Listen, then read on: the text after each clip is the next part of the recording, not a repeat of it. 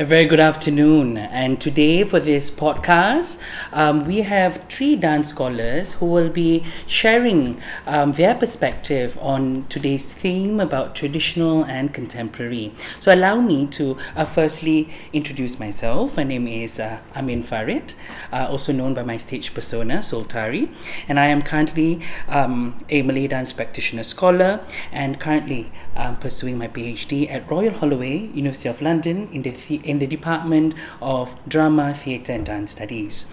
With me are my fellow colleagues who are also in the pursuit of their PhD as well. I have Elizabeth Chan. Hi. She is a Chinese dance practitioner, researcher, and currently a PhD candidate at the National University of Singapore with the Theatre Studies Department. And with us as well is Aparna Nambia. Hi. And she is an Odyssey and Bharatanatyam practitioner who has been mostly a scholar for the last 7 years. Currently, she is doing her PhD at the University of California, Berkeley in the Department of Theatre, Dance and Performance Studies. With us also, we have Nabila Said. She will be in attendance, an active observer, and she is the editor of Arts Equator. Okay. So very excited, right, to share our perspective about the traditional and the contemporary, especially since we come from the, if I can put scare quotes, traditional circle. Yeah, traditional art circle. So let's have a conversation about the term traditional and contemporary, right? And that's a contested term. So anyone want to provide a beginning statement or beginning conversation about this conversation? So we're just looking at each other. What I was saying to Shai just now, he said the traditional is already contemporary, right? And I clarified a bit by saying that, well, the traditional can be contemporary, but perhaps in some cases it might not be. And in what kind of cases do you think it isn't? Whether traditional isn't contemporary? Are there any moments where you have thought that no, the traditional is just traditional? Well, I was thinking about both these terms as terms, and we don't live in a world where there is a clear demarcation between the traditional and contemporary. Everything is happening now, I guess. But it's more like how traditional elements of traditional cultures, and for that we can get more specific and say the culture that preceded capitalism or feudal ways of life. We can also say before colonialism, although I'm not sure that's accurate. But what elements from those parts, ways of life linger now? And definitely the arts is one space where there is some preservation, right? Especially what we call the traditional arts. So I just like to think about how and why does the traditional continue to linger today, especially in a hyper-modern space like Singapore. Yeah, and for me, it's a problematic term, right? It's problematic because in Singapore in particular, people think of the traditional in a very chronological sense. And especially when we're talking about the traditional arts, it seems like the art of yesteryears, right? But I find it very problematic because, I'm still practicing what is regarded as that traditional art. And then, so am I not contemporary, right? So, and a lot of times I have to justify myself, and I find it very taxing. Yeah, I feel that, do I really need to justify my form, as being something not of the past, but of today? So these are, it adds to the complication and the complexity of these terminologies. Like we were saying earlier, it's very much a slippery slope, right? Such a slippery term. And I think before we actually started this podcast, we had that very short conversation about what are the 3 key words that could best help us in thinking through this slipperiness. Anyone wants to say what are the 3 key words? Yeah, we thought about this a lot. Actually, no. But we did land upon like a Venn diagram of things that intersected, and we came up with preservation, continuity, and change. Yes. And maybe, Elizabeth, you were saying that change doesn't quite sit very well in the Chinese dance Because circle. in Chinese traditional dance already, there are multiple Chinese dances, right? So for each different dynasty, there's a different style, and even today, the modern form, there are different schools of thought and different schools of dance. So when I say change, actually what I mean probably as a practitioner and as a researcher is change with something of your own, new added into it, which for me, innovation would probably be a better term, or a term that has that kind of connotation. Actually, innovation for me best describes the Malay dance scene or the form as it has developed, right? So in my research in particular, I've seen how the form had to meet societal demands. And looking at from its 30s, its beginnings in Malay operas and then in films and urban entertainment parks, I've also innovation was a very key trait or characteristic of Malay dance. So you included many other Western forms, cha-cha, mambo, in adapting to popular culture during that period of time. And today as well, it's innovation because it was also regarded as a form that could help in the nation building agenda, especially in this multiculturalness that we had to be part of. And so innovation seems to be quite in relation to change, but also a term that could also best describe how we kept the form but also adapted and find ways in making it relevant to the local specificities, right? And it's not, I mean, we often say that I'm multiculturalism, but it did give us an opportunity to develop our forms. Well, I mean, not us, but our pioneers, in Chinese dance, Malay dance, and not just in dance, but also theatre. So we didn't talk about this before, but I'd like to get your thoughts on what you think about the current kind of funding structure where, like, we are all dance scholars, but we probably would fall under the traditional arts category more than dance. So what do you guys think about that? Aparna, you have any thoughts about it? I have so many thoughts. But mainly, I just think, we have certain forms of patronage, and here it's mainly the state. And the state is about efficiency. Like they're just trying to manage difference in as best and efficient way as possible. Not to say that, poor state, this is the best they can do. But I'm saying that this is what they're doing. And it's also common to many, like India has a similar kind of multicultural university and unity and diversity kind of setup. So I just think that for the purposes of divvying up funding from a common pool, the way that our funders organize money is to think about there are Western forms that can converse with a wider world, and then there's a traditional form which is about the subsets, like there's the Chinese cultural world and the Indian cultural world. And then we are also dealing with the fact that since I think 2000, Singapore decided to open it up as this more global cultural field, cultural and economic and everything else. But in terms of culture, suddenly all of our like smaller little worlds became exposed to the wider world, has to compete with artists and forms from the wider world. So we are trying, like at least as an Indian dancer, I felt this pull that we need to start conversing with issues and themes and forms outside our little worlds, but our funders don't seem to really sit with that at the moment. That's what I think.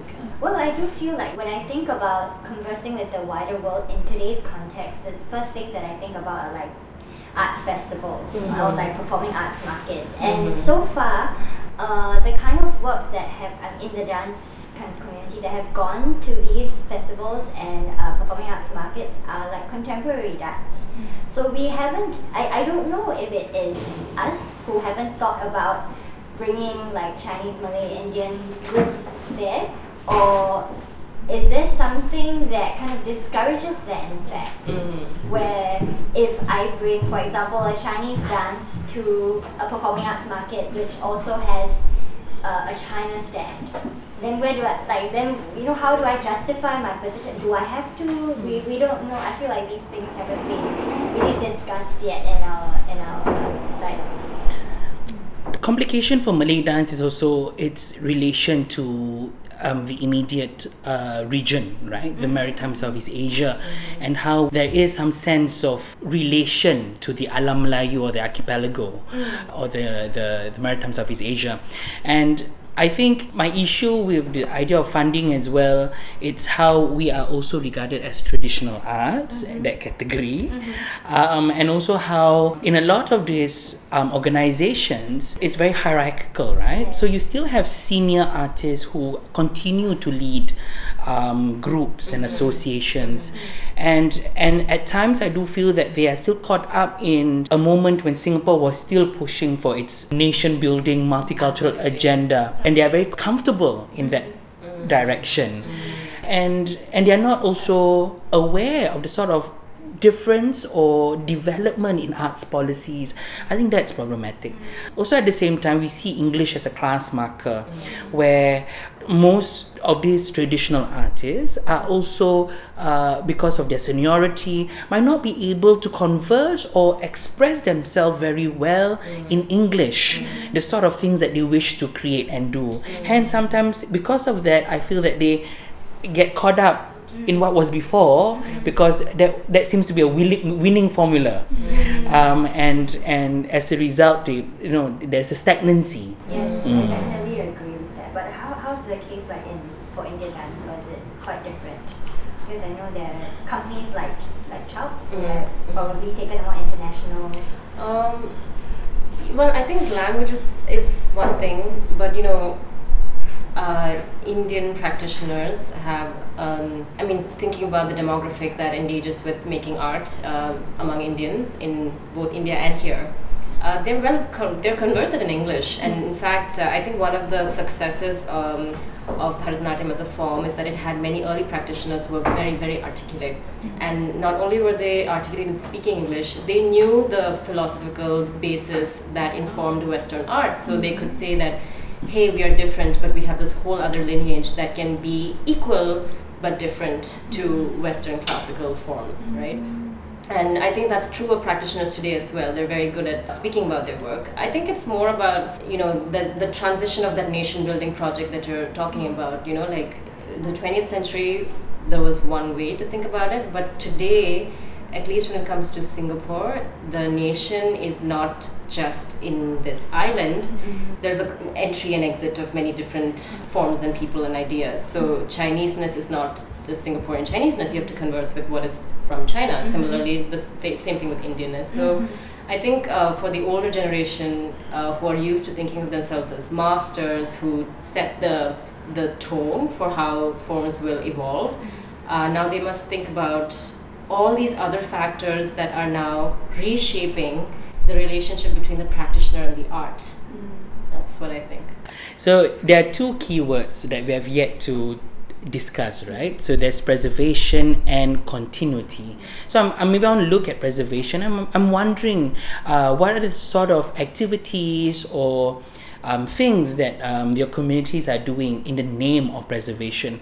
Because in my like I've talked about innovation of the Malay dance form, but today there seems to be a desire for preservation, and I think that's also because there is a jarring difference between the sort of works that are being created by younger practitioners as opposed to their predecessors.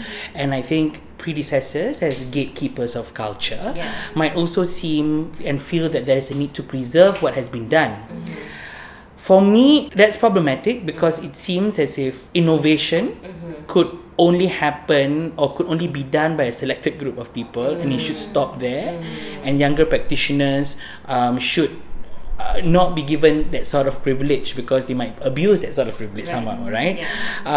So I feel that this whole desire for preserving what is the form, standardization and the sort of rigidity of what constitutes the form has become the sort of debate and discussions of the community. Right. So I wonder how is it for you guys?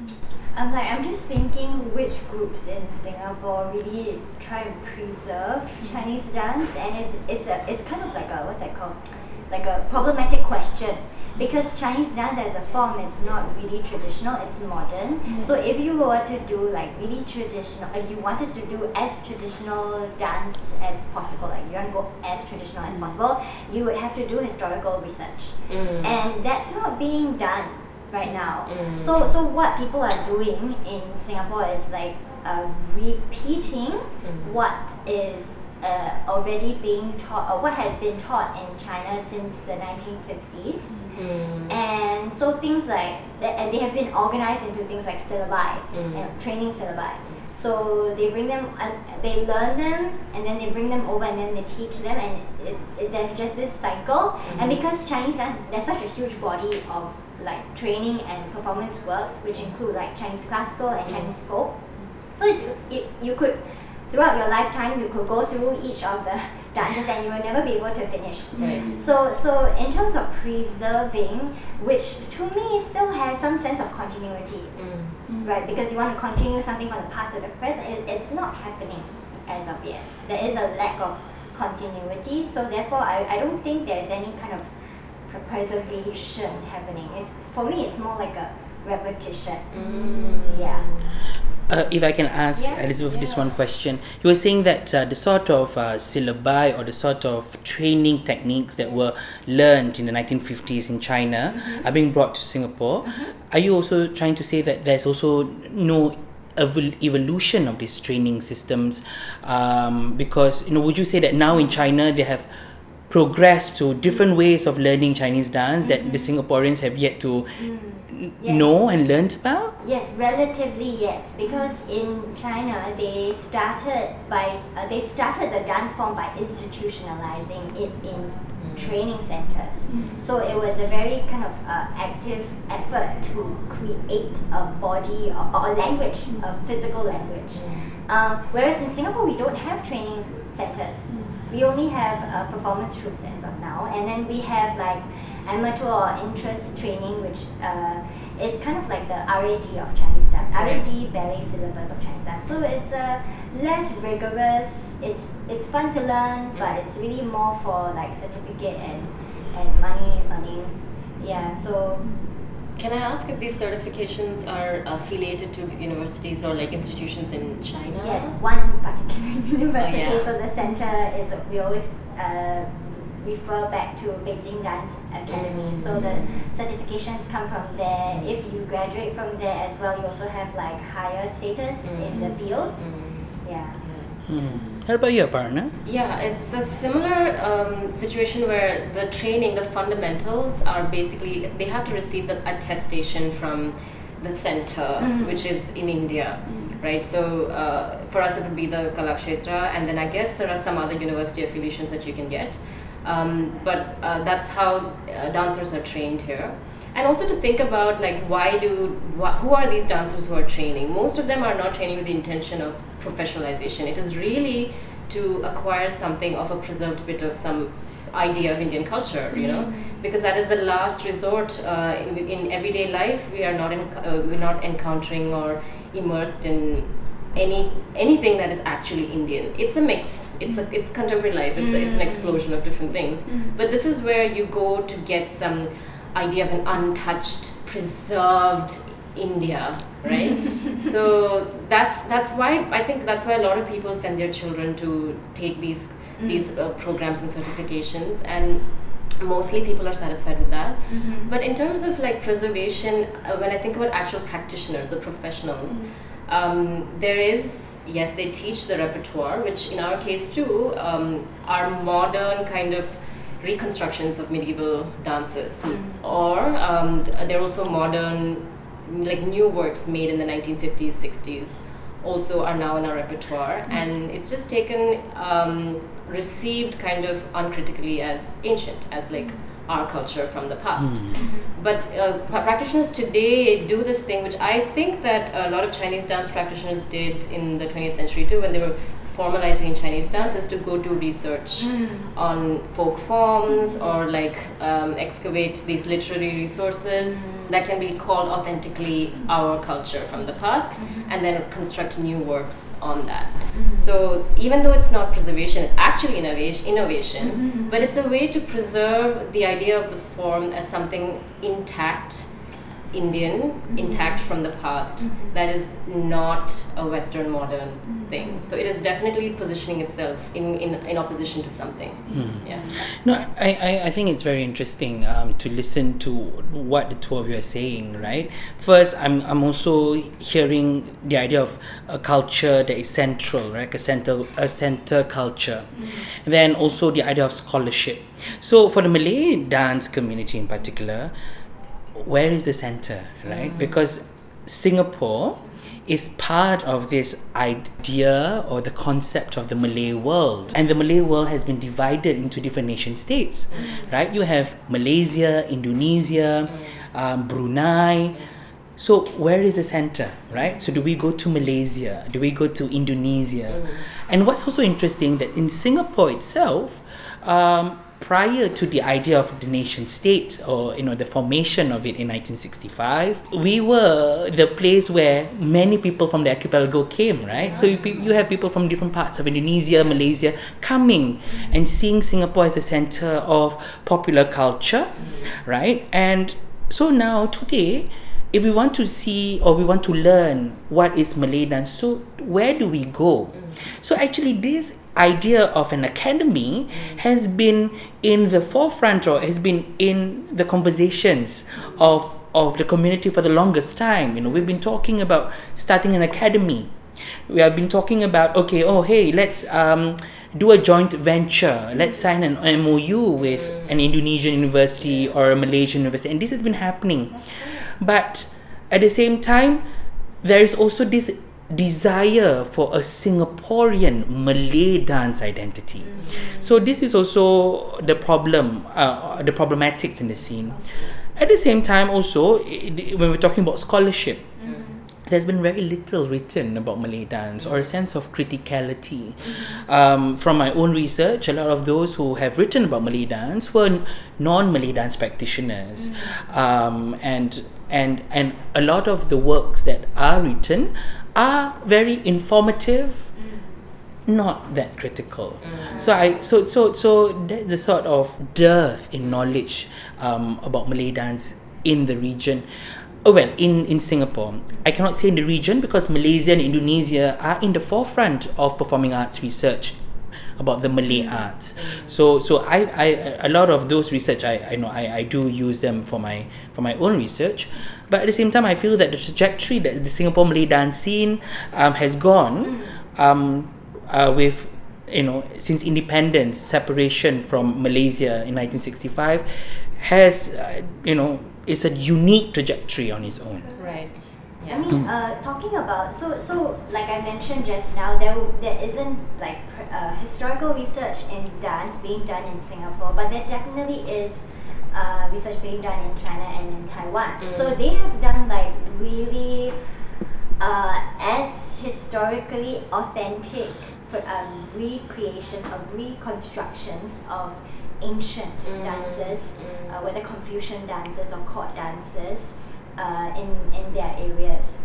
But like you said, Singapore's dance scene has a very kind of unique trajectory, and isn't that also because of the way our ethnic categories have contributed to the nation state? It's not like the role of the dances that we do have a very, I don't know, like a unique to put it nicely, a unique place or unique role, or unique meaning not so relevant in the today's context of nation building, maybe, or like what's it called, bringing Singapore up to the global kind of art scene. Perhaps it is that our forms are not that relevant in that context anymore. Do you think so? Are our forms not relevant globally? Our traditional forms? In the eyes of like the Singapore state. Okay, I understand. I don't know. This is a very good question. So when I came to Singapore in 2004 to do university, undergrad NUS. So at that time, I was actually really fascinated by the work that Mrs. Bhaskar was doing at the NUS Center for the Arts, where she was just churning out brand new original works every 6 months. And it was non-stop. And I think in 5 years with her, I did 10 productions with the ensemble, which was always a shifting ensemble. And I was always fascinated how every work had so much research. It was such a effort of creating music and setting the choreography and developing a theme, and it was just new works coming out using the Bharatanatyam language. And this was something I had not experienced in India. Not to say that I worked with any major companies in India, I mean, I was very young, but just that it was happening here and it was being funded and facilitated by the university. So there was this experimentation which was happening so quietly. And one of the reasons I stepped into research, and I would love to get into that, to talk about how we came into doing our work, right? Is also like one of the reasons I wanted to do more research was that I just felt it wasn't getting its due recognition. And not to say that even the fact that this work was being supported and funded by a national university is not exceptional and amazing. I can tell you for sure this kind of work would be very difficult to do in India, at least at the time that I'm talking about, the mid to early 2000s. So it's amazing that it's happening here, but also I would love for it to be written about, celebrated, scrutinized, observed, criticized even. Like we don't even have a strong critical kind of machine, or I don't machine, like community that's able to just say like these works are good for the fact that they tried something but they're technically weak, or these works are technically strong but they don't make you feel anything. Like simple things like having a community that is able to watch and say this is great or this is not. But basically that's what fuels this kind of innovation and desire to keep it effervescent, to keep it like young and fresh, right? So I do feel that you might be right, like we don't, the traditional work in Singapore is not seen as a space of great importance where innovation and a original form can come out. But I do think it has so much potential, so much talent. Yeah. I would say that looking at the sort of attention one of the groups in Singapore here is getting, such as Prisma, for example, they brand themselves as a contemporary group, contemporary dance, but working with the traditional form. I think it's also interesting, the sort of attention that they're getting from NAC as well, as opposed to the other more mainstream traditional Malay dance groups, because there is a willingness to challenge, or a willingness or a sense of freshness, right? I say freshness meaning a sense of re-looking at the form with fresh eyes, right? So this is of course causing some uneasiness within the community as well, because it means to say that winning formula that we were talking about doesn't seem to doesn't seem to work, or it requires a relook, right? So I'm also thinking that is that something that we must do, right? But a Prisma trajectory on its own is very unique. So, and if everybody's going to follow suit, then what is the difference? I feel that an ecosystem of people working on canonizing and people who are willing to challenge, provoke, it's doable, having that having both parties present in this ecosystem.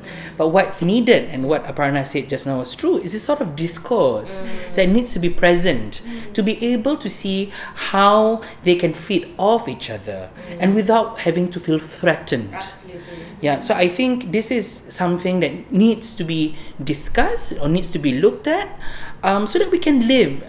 Well, we don't need to live peacefully in a sense, we don't, let's just be politically correct, but allow ourselves to be critiqued, allow ourselves to go through some pain so that we can gain, right? and this is the sort of experience I got when I was in Malaysia. I was a fellow there for a while, and the sort of conversations that I had with Malaysian scholars, because of the passion that Malaysian scholars have, and the maturity in their scholarship, has given them the vocabulary, the experience for them to interrogate me. But I appreciated that because it was an engaged audience. And this is not only an audience of Malay dance activists, but of performance studies. And they were very willing to participate. Now, in Singapore, the problem with the sort of discourse that we have is that people are not, we don't know about each other's forms, right? And half the time we are listening it with fresh ears. So we are just agreeing with whatever the other person is talking about because we don't know, right? Is this the first time? I'm hearing this for the first time. So if we have this dialogue, intercultural, interdiscipline dialogue, then that will be interesting. So at least we are learned of each other's news, each other's trajectories, so that we can have this conversation. Yeah. Yes. I was thinking about what you were saying, like how Prisma is this unique little thing. It's kind of singular. So there's something about this fear to take risks and experiment that I think comes from within our own circles, our respective cultural circles. Something about if we try and deviate too much from the language, which would in fact facilitate the kind of interdisciplinary, ethnic form discussion. I think there is a lot of active discouragement from doing that. Not just from within the community, yes. I've heard this so many times about certain companies' work, especially Indian dancers who try to do serious contemporary work, which means that they will not be limited to the formal aspects, including costume, including the usage of technique, etc., being dismissed by traditional practitioners saying, oh, that's not our form at all. We can't call that our form.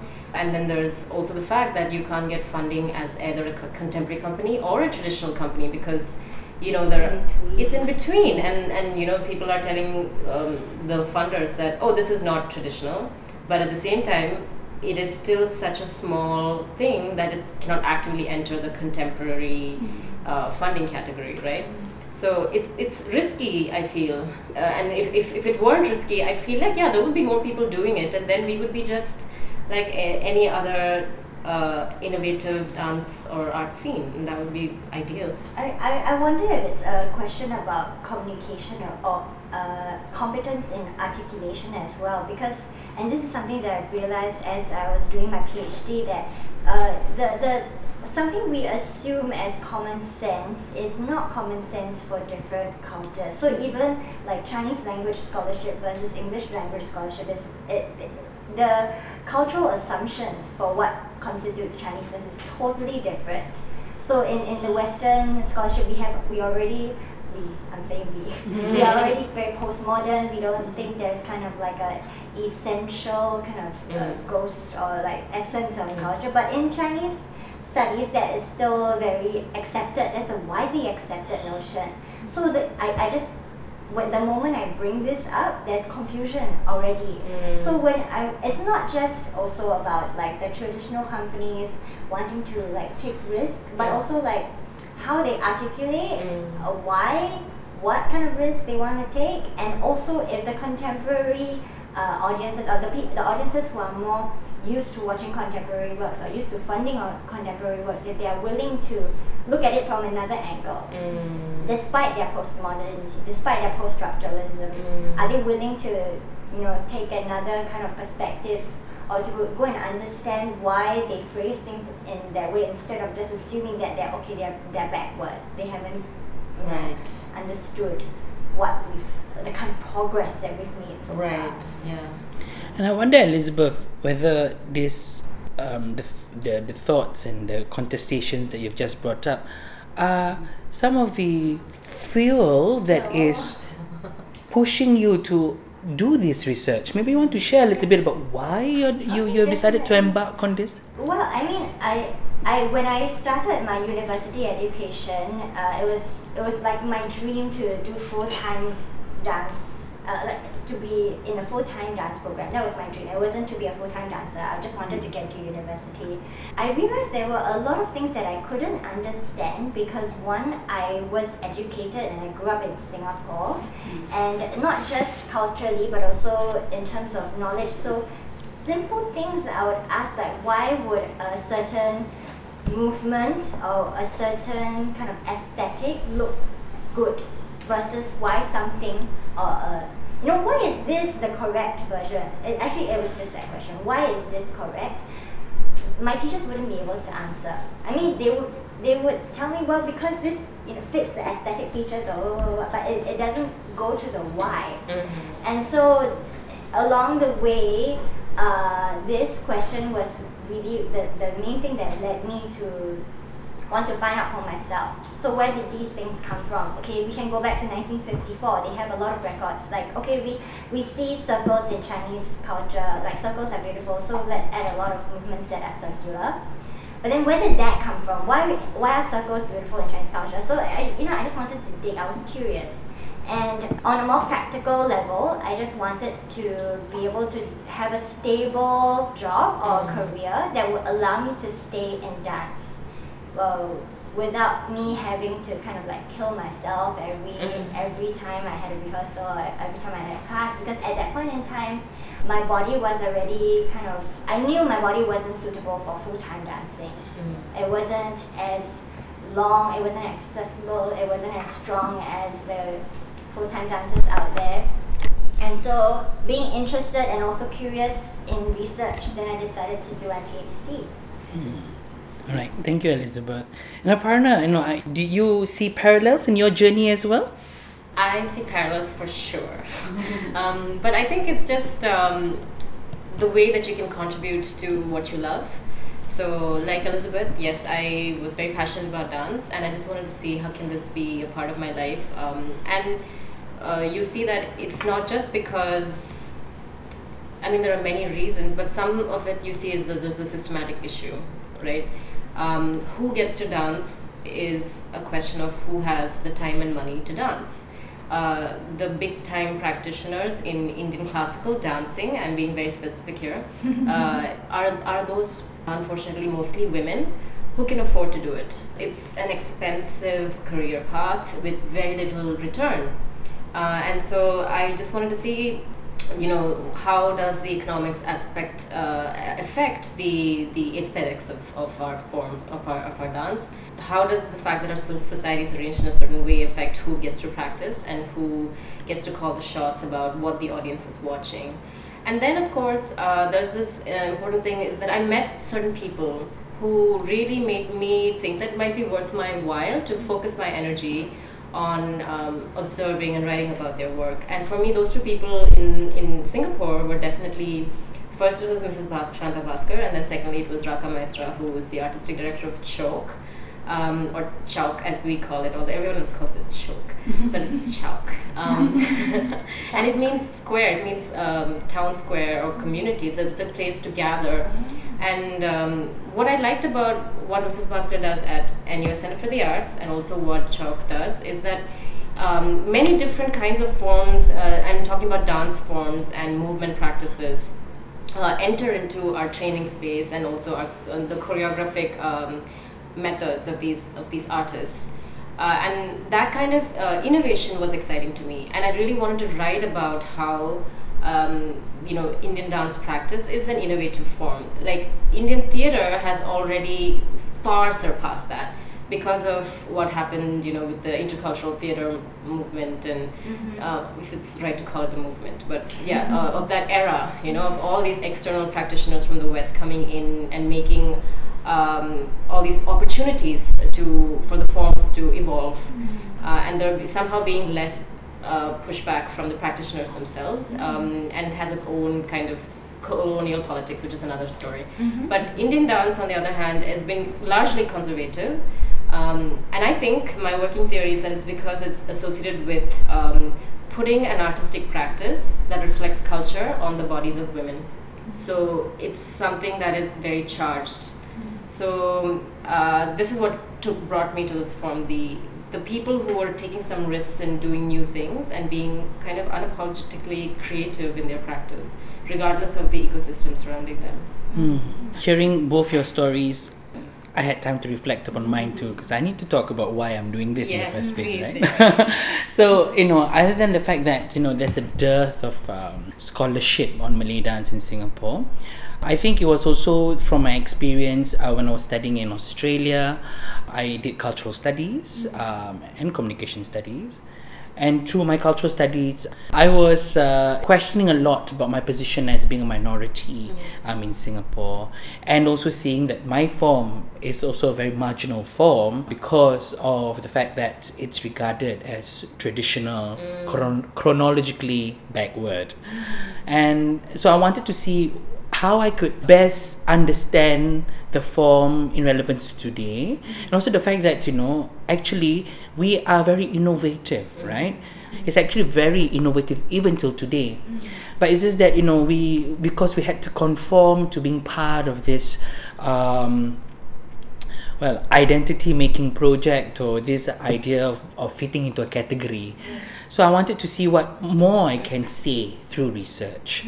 And with that also, I would hope that my research could help or could get other younger practitioners to also partake in research, partake in conversations and discourse. Hopefully in the near future, there are other scholars, not only myself, because at this moment it's quite tokenistic lah. I'm the only other person, but I would hope that there'll be more, so that it won't be such a lonely journey. That said, sometimes I also don't want to say that having a PhD means that I know everything, but I think it's more of we are spending 4 to 6 years of our lives dedicating ourselves to this, so we might know a little more, and we are using that little more to spearhead discussions, which at this moment probably we are having discussions, but not critical ones. So I hope in the near future my research and my expertise can be well used within my community and communities beyond. Now that said, I think this conversation can it can be something that we can take a whole day just discussing. Before we end, let's each say something before we do this. Okay, so I wanted to leave us with a closing thought. I think tradition and traditional art in Singapore gets relegated to the margin. I just want to leave the listeners with the thought that traditional practice is really about our shared future. It's not about one community's ability to preserve or perpetuate their ideas. It's really about this rich resource being available to everybody, and I think it's the work of artists and writers and cultural practitioners to draw from there and make it available to a wider community, make it accessible. What I would like to say to the Chinese dance practitioners in this scene is that what you're doing is very valuable, and the kind of innovations, the kind of pieces you are making are really they're really worth a lot, and they'll be worth even more if they could be built on even for a longer period of time and with a wider audience. And by that I mean that it has to be in conversations with other practitioners, with practitioners from other disciplines, and there has to be a lot more openness in order for everyone to enjoy the good work that you've done. If I could leave with my own closing thought as well, the Malay dance scene, we were very integral, and we are integral in creating this diversity, meeting the diversity of our nation. But also at the same time, I think we can do with more critical discourse and conversations. I think there is a disparity between the thoughts, veterans' thoughts, and the thoughts of the younger practitioners. I think we can do with more discourse, and also, of course, with scholarship and discussions. But what do you mean by critical? Could you just elaborate a bit on that? What I mean by critical would mean that we don't take the knowledge that we have for granted, and that we need to excavate it a little more, or at least see or appreciate that there are differing views and opinions, and to see from those opinions how it affects ours, or how, because sometimes I feel that in discussions people are speaking the same thing with the same desire, same passion, but we're speaking in two different vocabularies. So it seems like one is, is like the chicken talking and the duck is talking at the same time, but they have the same desire. They want to go together, walk together into somewhere, but the problem is they're speaking two different languages, and we must not take for granted a multi-generational way of working needs work. A multi-generational way of discussing needs time to grow, but it needs to go through some degree of experimentation, because I cannot assume what my father is talking about to be something which I can fully understand. That I need time to understand his context, right? So I think younger practitioners must also try to understand where the veterans are coming from. The veterans, on the other hand, must also learn to understand that the desires of today's youth or practitioners are different because of the socio circumstances that we're growing up in. The environment is already so different. Yeah. So I've been in all these discussions, and I see that there are parallels, but such disjunctures because of the way we are talking about it. Yeah. So yeah, I think this is a commonplace trait and disparity that we're seeing in our communities. And I think, our listeners, if you're listening, we are very passionate and we see growth and development. But I think there is definitely room for criticality, for openness and discourse. And with that, we will end this podcast today. So thank you so much, and we hope to talk to you in the near future. Yeah. Bye.